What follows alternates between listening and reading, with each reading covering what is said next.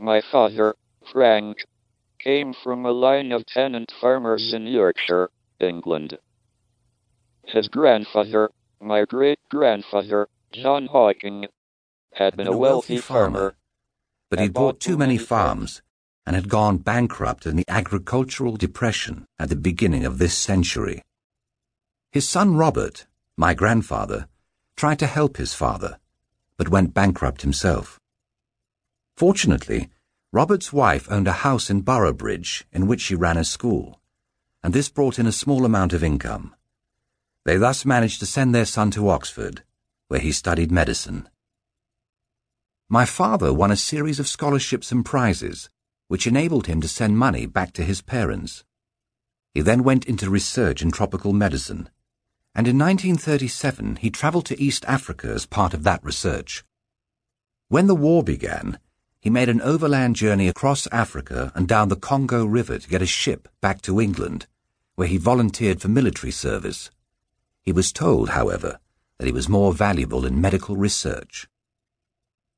My mother was born in Dunfermline, Scotland, the third of 8 children of a family doctor. The eldest was a girl with Down syndrome, who lived separately with a caregiver until she died at the age of 13. The family moved south to Devon when my mother was 12. Like my father's family, hers was not well off. Nevertheless, they too managed to send my mother to Oxford. After Oxford, she had various jobs, including that of inspector of taxes, which she did not like. She gave that up to become a secretary, which was how she met my father in the early years of the war.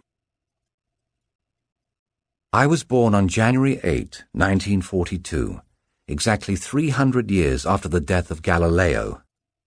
I estimate, however, that about 200,000 other babies were also born that day. I don't know whether any of them was later interested in astronomy. I was born in Oxford, even though my parents were living in London. This was because during World War II, the Germans had an agreement that they would not bomb Oxford and Cambridge, in return for the British not bombing Heidelberg and Göttingen. It is a pity that this civilized sort of arrangement couldn't have been extended to more cities. We lived in Highgate, in North London. My sister Mary was born 18 months after me, and I'm told I did not welcome her arrival. All through our childhood there was a certain tension between us, fed by the narrow difference in our ages. In our adult life, however, this tension has disappeared as we have gone different ways. She became a doctor, which pleased my father. My sister Philippa was born when I was nearly 5, and better able to understand what was happening. I can remember looking forward to her arrival, so that there would be 3 of us to play games. She was a very intense and perceptive child, and I always respected her judgment and opinions. My brother Edward was adopted much later, when I was 14, so he hardly entered my childhood at all. He was very different from the other 3 children, being completely non-academic and non-intellectual, which was probably good for us. He was a rather difficult child, but one couldn't help liking him. He died in 2004 from a cause that was never properly determined. The most likely explanation is that he was poisoned by fumes from the glue he was using for renovations in his flat. My earliest memory is of standing in the nursery of Byron House School in Highgate and crying my head off. All around me, children were playing with what seemed like wonderful toys, and I wanted to join in. But I was only 2.5. This was the first time I had been left with people I didn't know, and I was scared.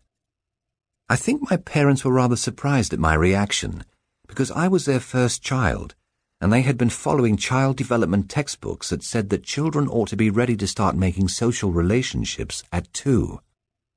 But they took me away after that awful morning, and didn't send me back to Byron House for another 1.5 years.